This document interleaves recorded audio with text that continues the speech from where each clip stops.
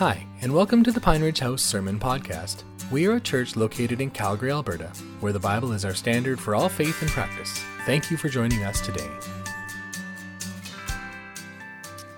Stu will ask you if you'll just come up here.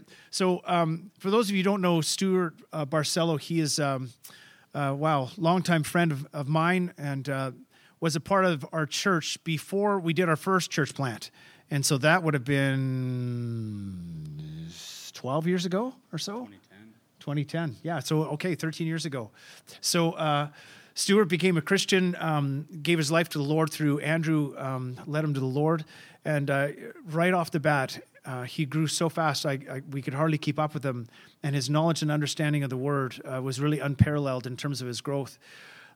He began to be a mainstay in our church then, and then went off to plant the church in Okotoks with Andrew, and has been on really part-time staff, I guess, now for 3 years? Has it been 3 years now?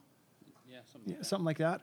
And he's a good handler of the Word of God. And as I've told you before, I don't give up this pulpit lightly, and I don't mean that in an arrogant or proud way, but I believe that there's a seriousness to expanding on the Word of God, and Stewart does a great job of that, so I want you to welcome him with me. Thanks.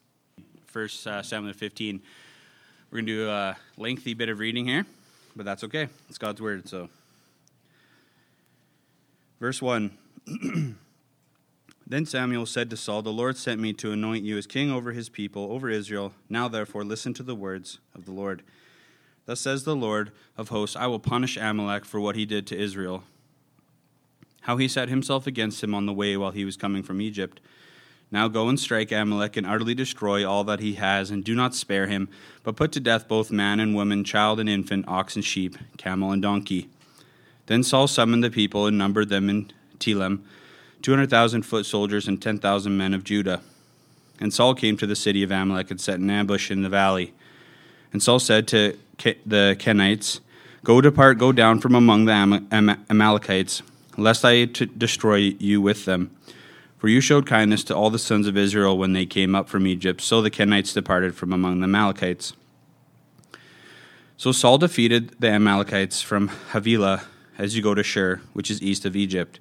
And he captured Agag, the king of the Amalekites, alive, and utterly destroyed all the people with the edge of the sword. But Saul and the people spared Agag and the best of the sheep and the oxen, the fatlings, the lambs, and all that was good, and were not willing to destroy them utterly. But everything despised and worthless, that they utterly destroyed.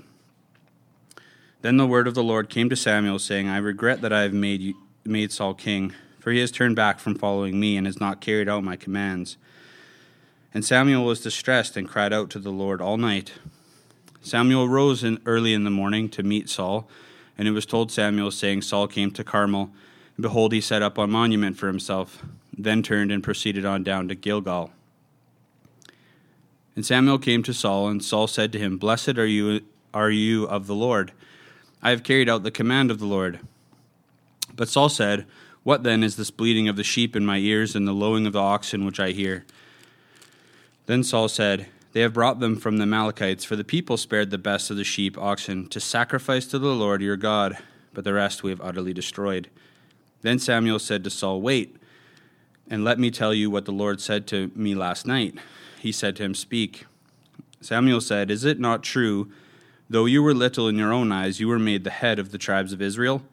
And the Lord anointed you king over Israel. And the Lord sent you on a mission and said, Go and utterly destroy the sinners, the Amalekites, and fight against them until they are exterminated.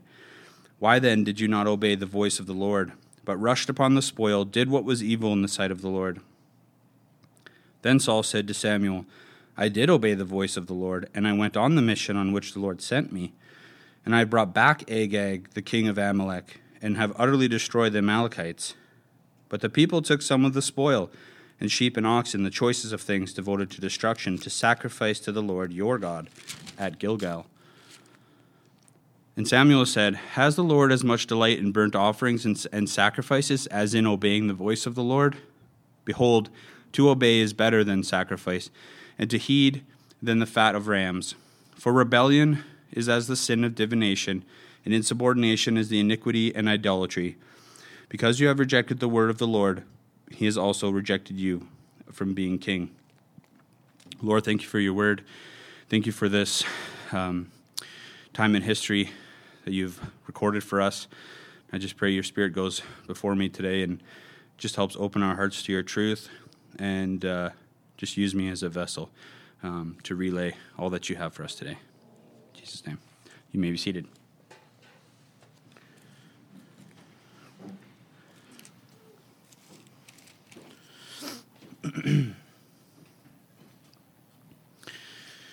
All right, well, now we got some blood in our legs. That's good. So just before we get into our passage today, I just want to remind everybody kind of the history on our characters in our story. So we're going to kind of just do a quick review on who Samuel is and who is Saul. So in the first chapter of Samuel, we see there's a woman, and her name is Hannah. Now, Hannah is actually the mother of Samuel, and she is the one of two wives. And the other wife has been bearing children, and Hannah has not been. And she is heartbroken and devastated by this. She goes to the temple to pray about this, and she makes a vow to God, saying that if God gives her a child, she will dedicate this child to him forever. So she goes back home, and sure enough, God hears her and gives her a child.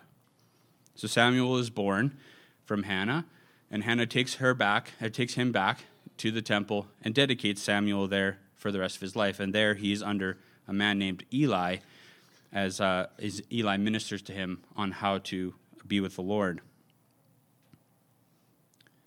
In 1 Samuel chapter 3, we see actually there that Samuel is actually confirmed as a prophet of God.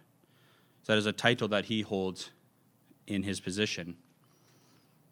Going forward a little bit, in 1 Samuel 7, it says there that Samuel actually judged Israel all the days of his life. So we see Samuel there as a prophet of God and a judge over Israel all of his days. So Saul, 1 Samuel chapter 8, we actually see Israel, up to this point, has never had a king. And Saul was their first king. Israel, wanting to be like the other nations around them, decide that they approach God through Samuel because they want a king. They actually demand a king to God to be like the other nations. In chapter 8, God warns them heavily on what will happen when a earthly king will be amongst them and the difference between that and him. But despite all these warnings, Israel still desires this king. So God gives Israel what they want. God anoints Saul king in chapter 10, and Saul is publicly chosen as king of Israel. In chapter 13, it says there that Saul reigned 32 years as the king, and in chapter 14, it actually tells us that Saul fought against all of Israel's enemies, and wherever he turned, he was inflicting punishment. So there was not peace at all when King Saul reigned. So, in a nutshell, we have Samuel, who's a prophet and a judge over Israel, and Saul, the first king of Israel, now in his reign. So we pick up our passage now in chapter 15. So because our passage today is so lengthy, I actually have split it into sections. So we've put it into 5 sections: God's commission, King Saul's response, Samuel's rebuke, Saul's delusion, and then God's heart.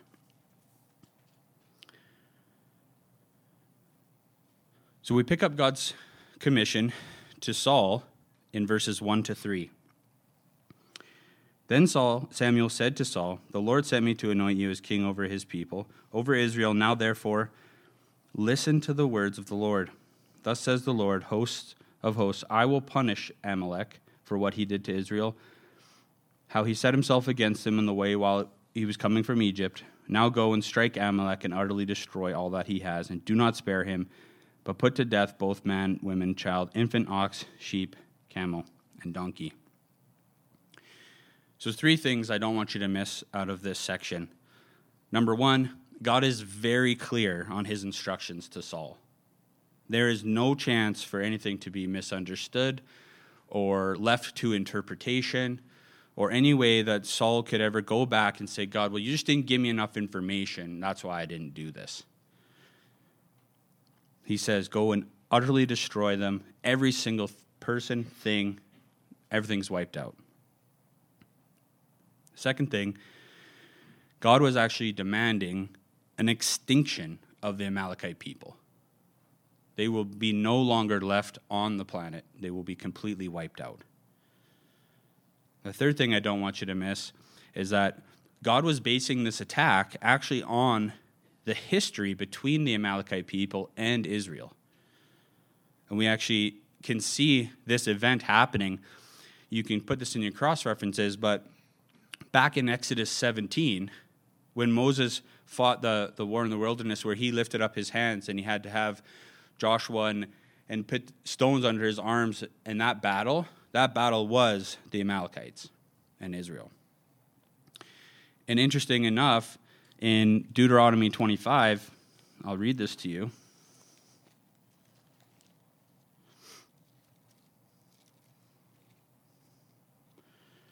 It's the same account of that incident, but God actually makes a vow or a promise. So Deuteronomy 25:17, it says there, remember what Amalek did to you along the way when you came out from Egypt, how he met you along the way and attacked among you all the stragglers at your rear when you were faint and weary, and he did not fear God. Therefore, it shall come about when the Lord your God has given you rest from all your surrounding enemies in the land which the Lord God gives you as an inheritance to possess, that you shall blot out the memory of Amalek from under heaven. You must not forget. So to the people in the wilderness, he says, don't worry, I will take care of the Amalekite people. That what they've done to you today will not be forgotten.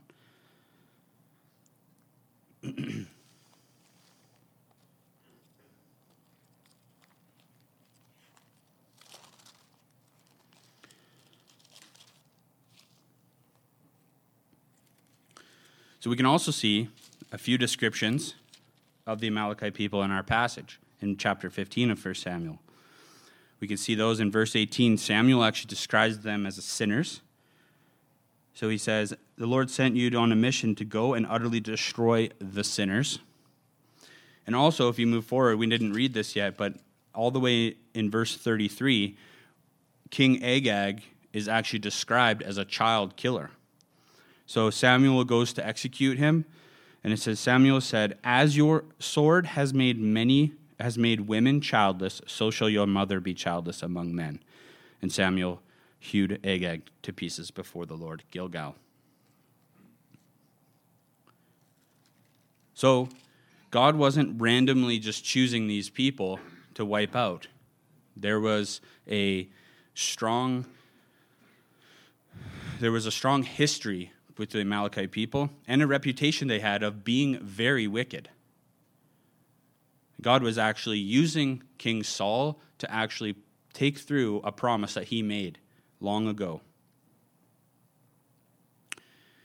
So how did King Saul then respond to this commission from God? And we see that in verses 4 to 9. Then Saul summoned the people and numbered them in Telaim, 200,000 foot soldiers and 10,000 men of Judah. And he came to the city of Amalek and set an ambush in the valley. Fast forward to verse 7. So Saul defeated the Amalekites from Havilah as you go to Shur, which is in the east of Egypt, and he captured Agag, the king of Amalekites, alive, utterly destroying all the people with the edge of the sword. But Saul and the people spared Agag and the best of the sheep and the oxen, the fatlings, the lambs, and all that was good. So Saul's immediate response to God's commission would actually be one that we would expect from a king anointed by God. He gathered a big army and went to ambush the city that he was told to. Saul goes to war, just like God asks, but he executed his victory on his own terms, right? It says he defeated him, but he spared Agag, and on all the people spared the best of the sheep, oxen, fatlings, and lambs, and all that was good. So Saul failed in his mission to fully exterminate the Amalekites, along with the animals and all that belonged with them.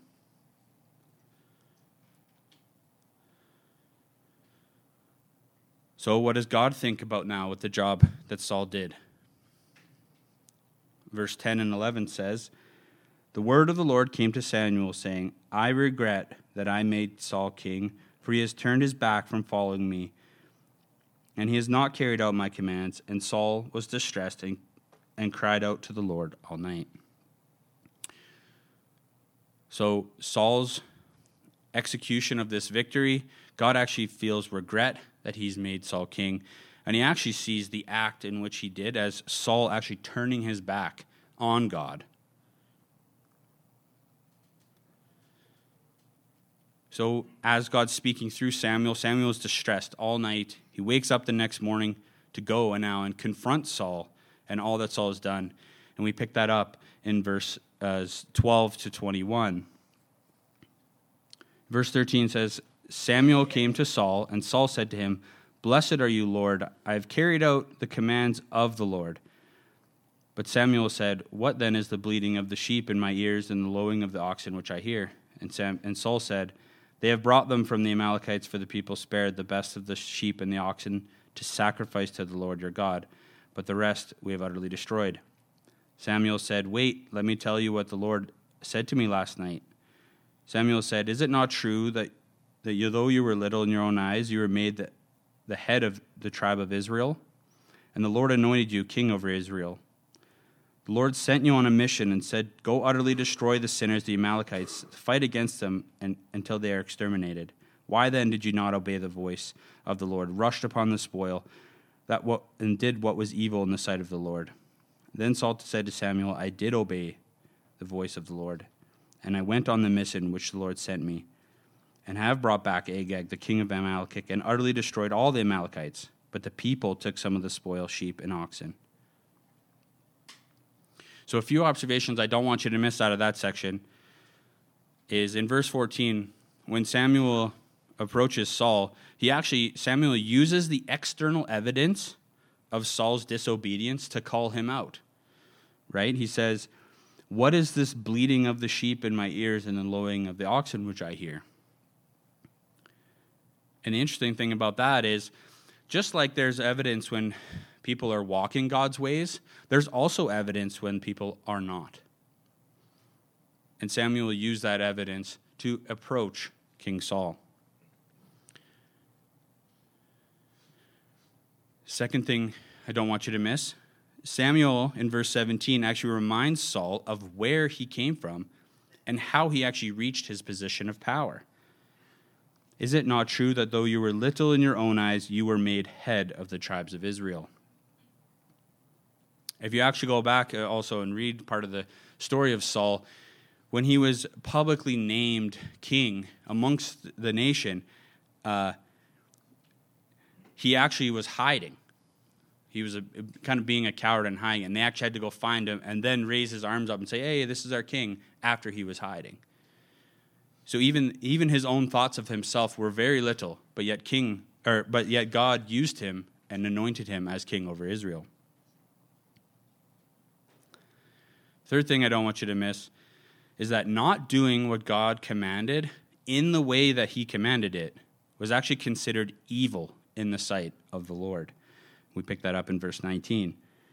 He says, "Why then did you not obey the voice of the Lord, but rushed upon the spoil and did what was evil in the sight of the Lord?"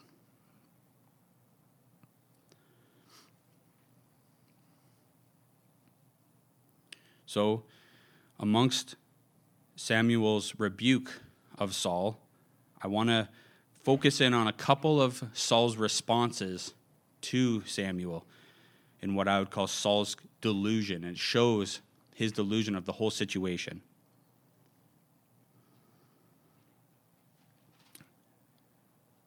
Some observations I don't want you to miss from his response in there. That Saul actually believes that he actually carried out the full command of the Lord. We see that in verses 13 and 20. Samuel came to Saul, and Saul said to him, "Blessed are you of the Lord, I have carried out the command of the Lord." And in verse 20 he says to Samuel, "I did obey the voice of the Lord, and I went on the mission on which the Lord sent."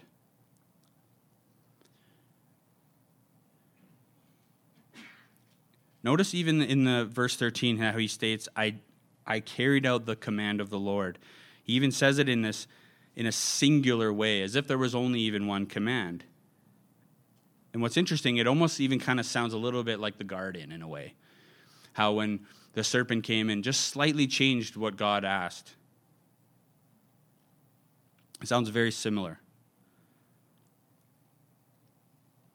And then when Saul was actually confronted by Samuel about the animals, he did two things. Number one, he didn't take responsibility and actually blamed the people for taking the animals. We see that in verse 15 and 21. 15, he says, the people spared the best of the sheep and oxen to sacrifice to the Lord. And 21, he says, but the people took some of the spoiled sheep and oxen. What's even interesting in verse 20, he says, I'm the one that obeyed, but the people are the ones that disobeyed. He says, I obeyed the voice, but the people took some of the animals. So he's not taking any responsibility and actually putting it all on the people. The second observation from when Saul was confronted about the animals, he actually masked his disobedience by giving it a godly purpose. And we see that in verse 15. He says, for the people spared the best sheep and oxen to sacrifice to the Lord your God. So Samuel's confronting him and being like, what is this that I hear? How is this happening?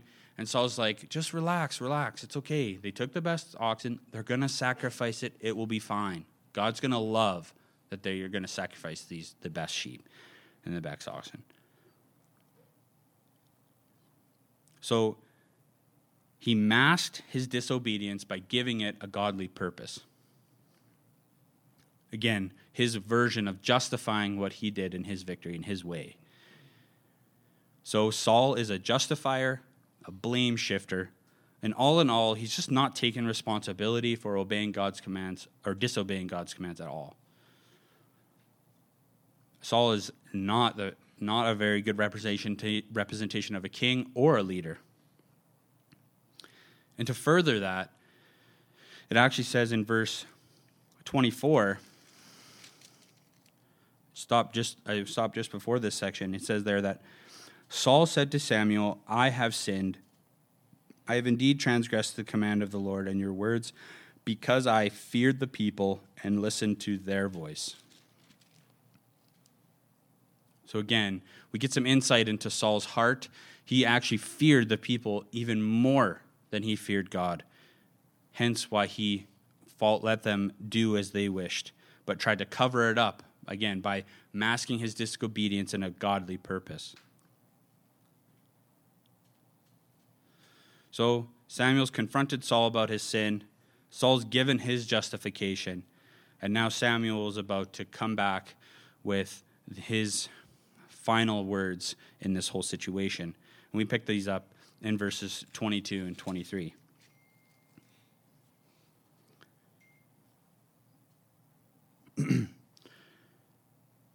Samuel said, has the Lord as much delight in burnt offerings and sacrifice as in obeying the voice of the Lord? Behold, to obey is better than sacrifice, and to heed than the fat of rams. For the rebellion is the sin of divination, and insubordination is iniquity and idolatry.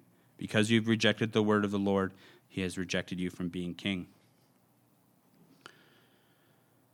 Samuel here is speaking the heart of God to Saul, exposing something different than what Saul's been approaching. To obey is better than sacrifice. And when I first read this, it almost seemed like a little bit of a contradiction, almost this dichotomy. Because on one hand, God asks them to make sacrifices. And by doing those sacrifices, they would be actually obeying him. So, if that's true, and doing the sacrifices is obeying, what does he actually mean when he's saying obeying is better than sacrifice? What's the difference?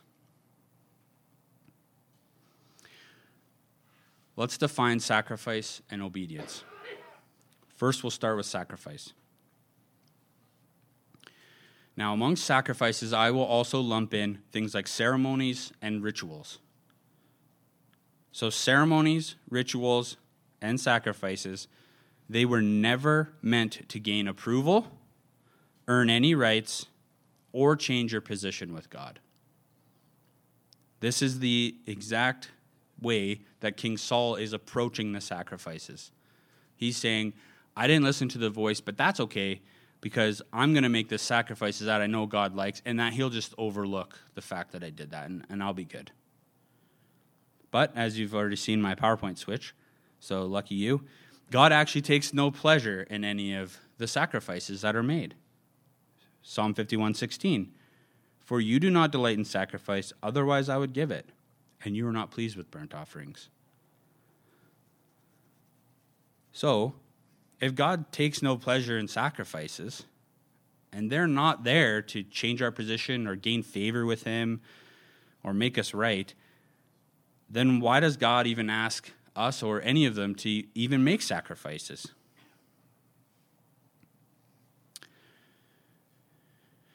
Well, ceremonies, rituals, and sacrifices are to be reminders and symbols of what God has done, who God is, and shape the heart God wants for us through them. I'll repeat that. Sacrifices are to be reminders, symbols of what God has done, who God is, and shape the heart of you the way that God wants. And I'll use Hebrews chapter 3 or 10 to show this. He's talking about the sacrificial system. And he says here, but in those sacrifices there's a reminder of sins year by year, for it is impossible for the blood of bulls and goats to take away sins. So this is speaking to exactly what we're talking about. The physical act of doing the sacrifice actually has no contribution at all. It's literally a reminder of sins. So I picture the animal sacrifice. So you take, your favorite goat Billy to the sacrifice, right? Here's the thing: whether you're watching it or doing it yourself, you slit the throat of the goat. So it's remembering. Like, put yourself in that position. The goat's not just going to do nothing. He's not going to be silent. He's going to be screaming out. There's going to be blood spurting everywhere. And the reason why I say this is the picture of sin. So as you're taking the animal and cutting the throat, what God is saying is, that should be you. That should be you. But this is a reminder of what sin costs when you do this. That's what the sacrificial system was meant for. It was meant to shape their hearts around sin, not pay for the sin by doing the acts. So as they approach, they are supposed to be changing inwardly by witnessing what is happening to them. A more contemporary version of this is exactly what we did today. It is perfect we did communion. Because just like Dan said, it is a reminder. But again, looking at it from the perspective of how is God, through this ritual that we are doing, how is God actually revealing his heart to you? And how is, by doing this, shaping your heart? So, by reminding ourselves of why we put Jesus on the cross, that also tells us that we need to have a humble heart. We need to be dependent upon the Lord. And we need to be accountable. These are just small things that now you can see now as we do these things. It's not about these actions and these rituals in communion. It's not about just checking off the box, just coming clean before God. It's actually, look deeper. Look actually, what is the heart in which, as you participate in these things, who does he want you to become through doing these things? So it's no longer just checking it off and being clean. It's about the next time shaping who you are. So you can see how God uses these sacrifices for bigger than just, it is a reminder, but it's a reminder of a deeper thing of who he is, what he's done, and what he wants you to be.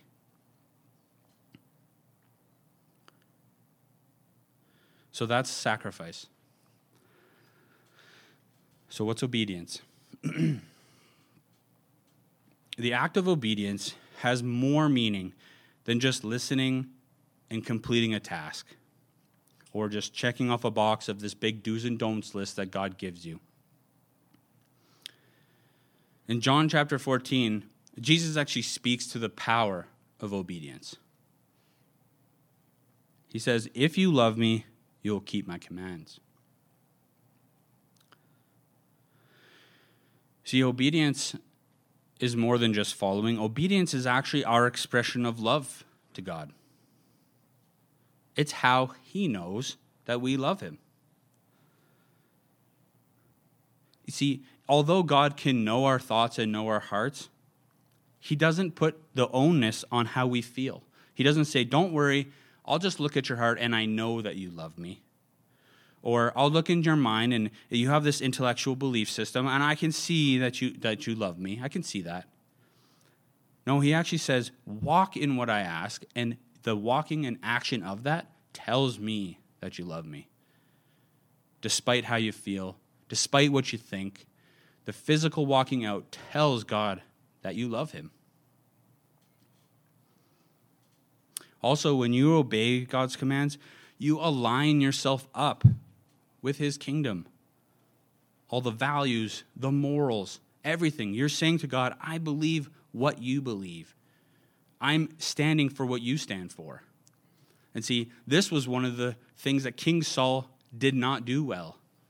God asked Saul to be an instrument for him to execute justice for his people.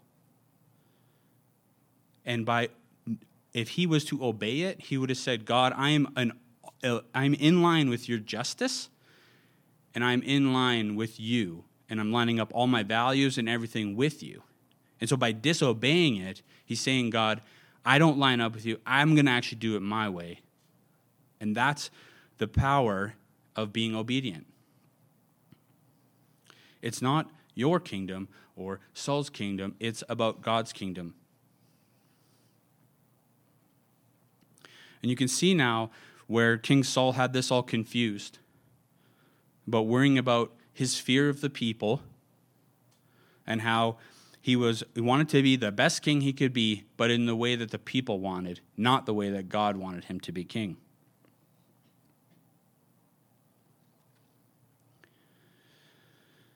So to summarize, we have sacrifices are symbols and remembrance of who God is, what he's done for you, and how he wants to shape your heart.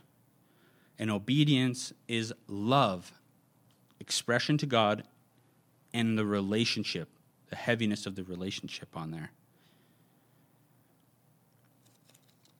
Even this morning when I was preparing for this, I was reminded, even God's, just to speak to the relationship focus that God is, how relational he is. In verse 10, if you think as a parent, you give instructions to your child and he just completely doesn't do it the way you've asked, typically your first response is frustration, it might be anger, lots of different things. But it's interesting, God chooses essentially two relational ways to essentially communicate or express how he feels. In verse 11, he says, I regret that I made Saul king. And he says he's turned his back from following me. These are very relational experiences. These are things that you could only experience being in a relationship with someone and having someone physically turn their back to you and experience what that is. God is very relational, and the relationship comes first. Hence why this obedience is better than sacrifice. To end, I want you to turn with me to Psalm 51, and we're going to finish with this.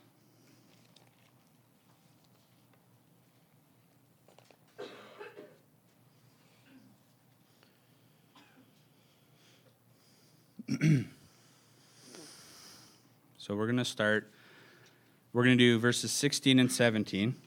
Now, 16 was already up on my PowerPoint, but it'll be okay, because we're going to roll through it and we're going to see what he says after. So 16 says, "For you did not delight in the sacrifice, otherwise I would give it. You are not pleased with burnt offerings.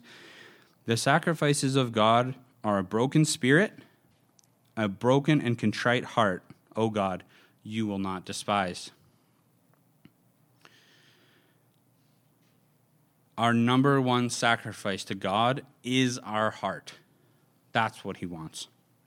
He doesn't care about whether you do communion or I don't want to say don't care, but it's in priority to your heart. He wants your heart. He wants you to think like him, be like him, reflect him. It's not just about checking off the box and just saying, I'm glad I did this. I feel right with God now. That's better. Look deeper. Look at the heart that he wants. The sacrifice he wants is a broken spirit, a broken and contrite heart, and he will not despise that.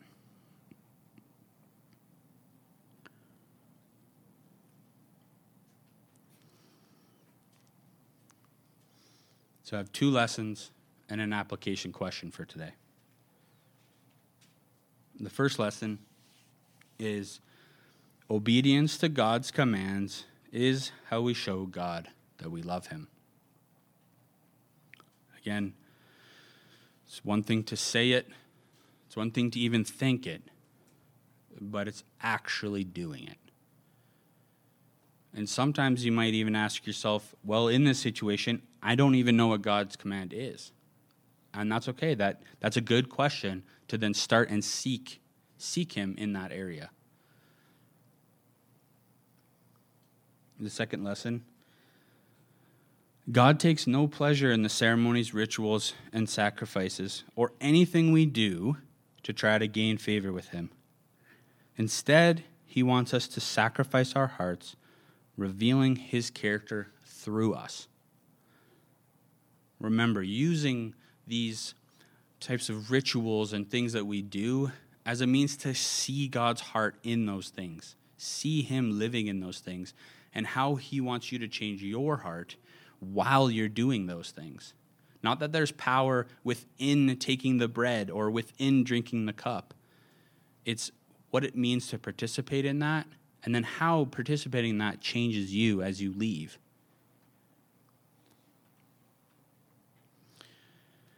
And I want to give you a contemporary question that we can relate to.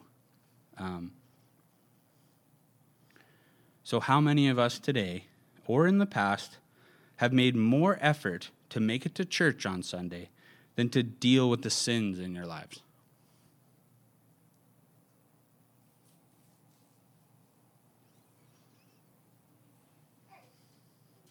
Right? Coming to church on Sunday is a priority for a lot of people, and that's a good thing. But how many times have we come and we've had things in our family like marriage, kids, maybe some people we know that we're just putting on the back burner because we got to go and check off this thing. We got to check this box off here. We got to show up to church on time. We got to do this. How many times have we left our kids, just allowed them to be completely disobedient to us? Because if we happen to discipline that and take care of that and show the loving act to the child, we're going to be late. See, by doing that, you're putting church, the sacrifice, above obedience, the heart.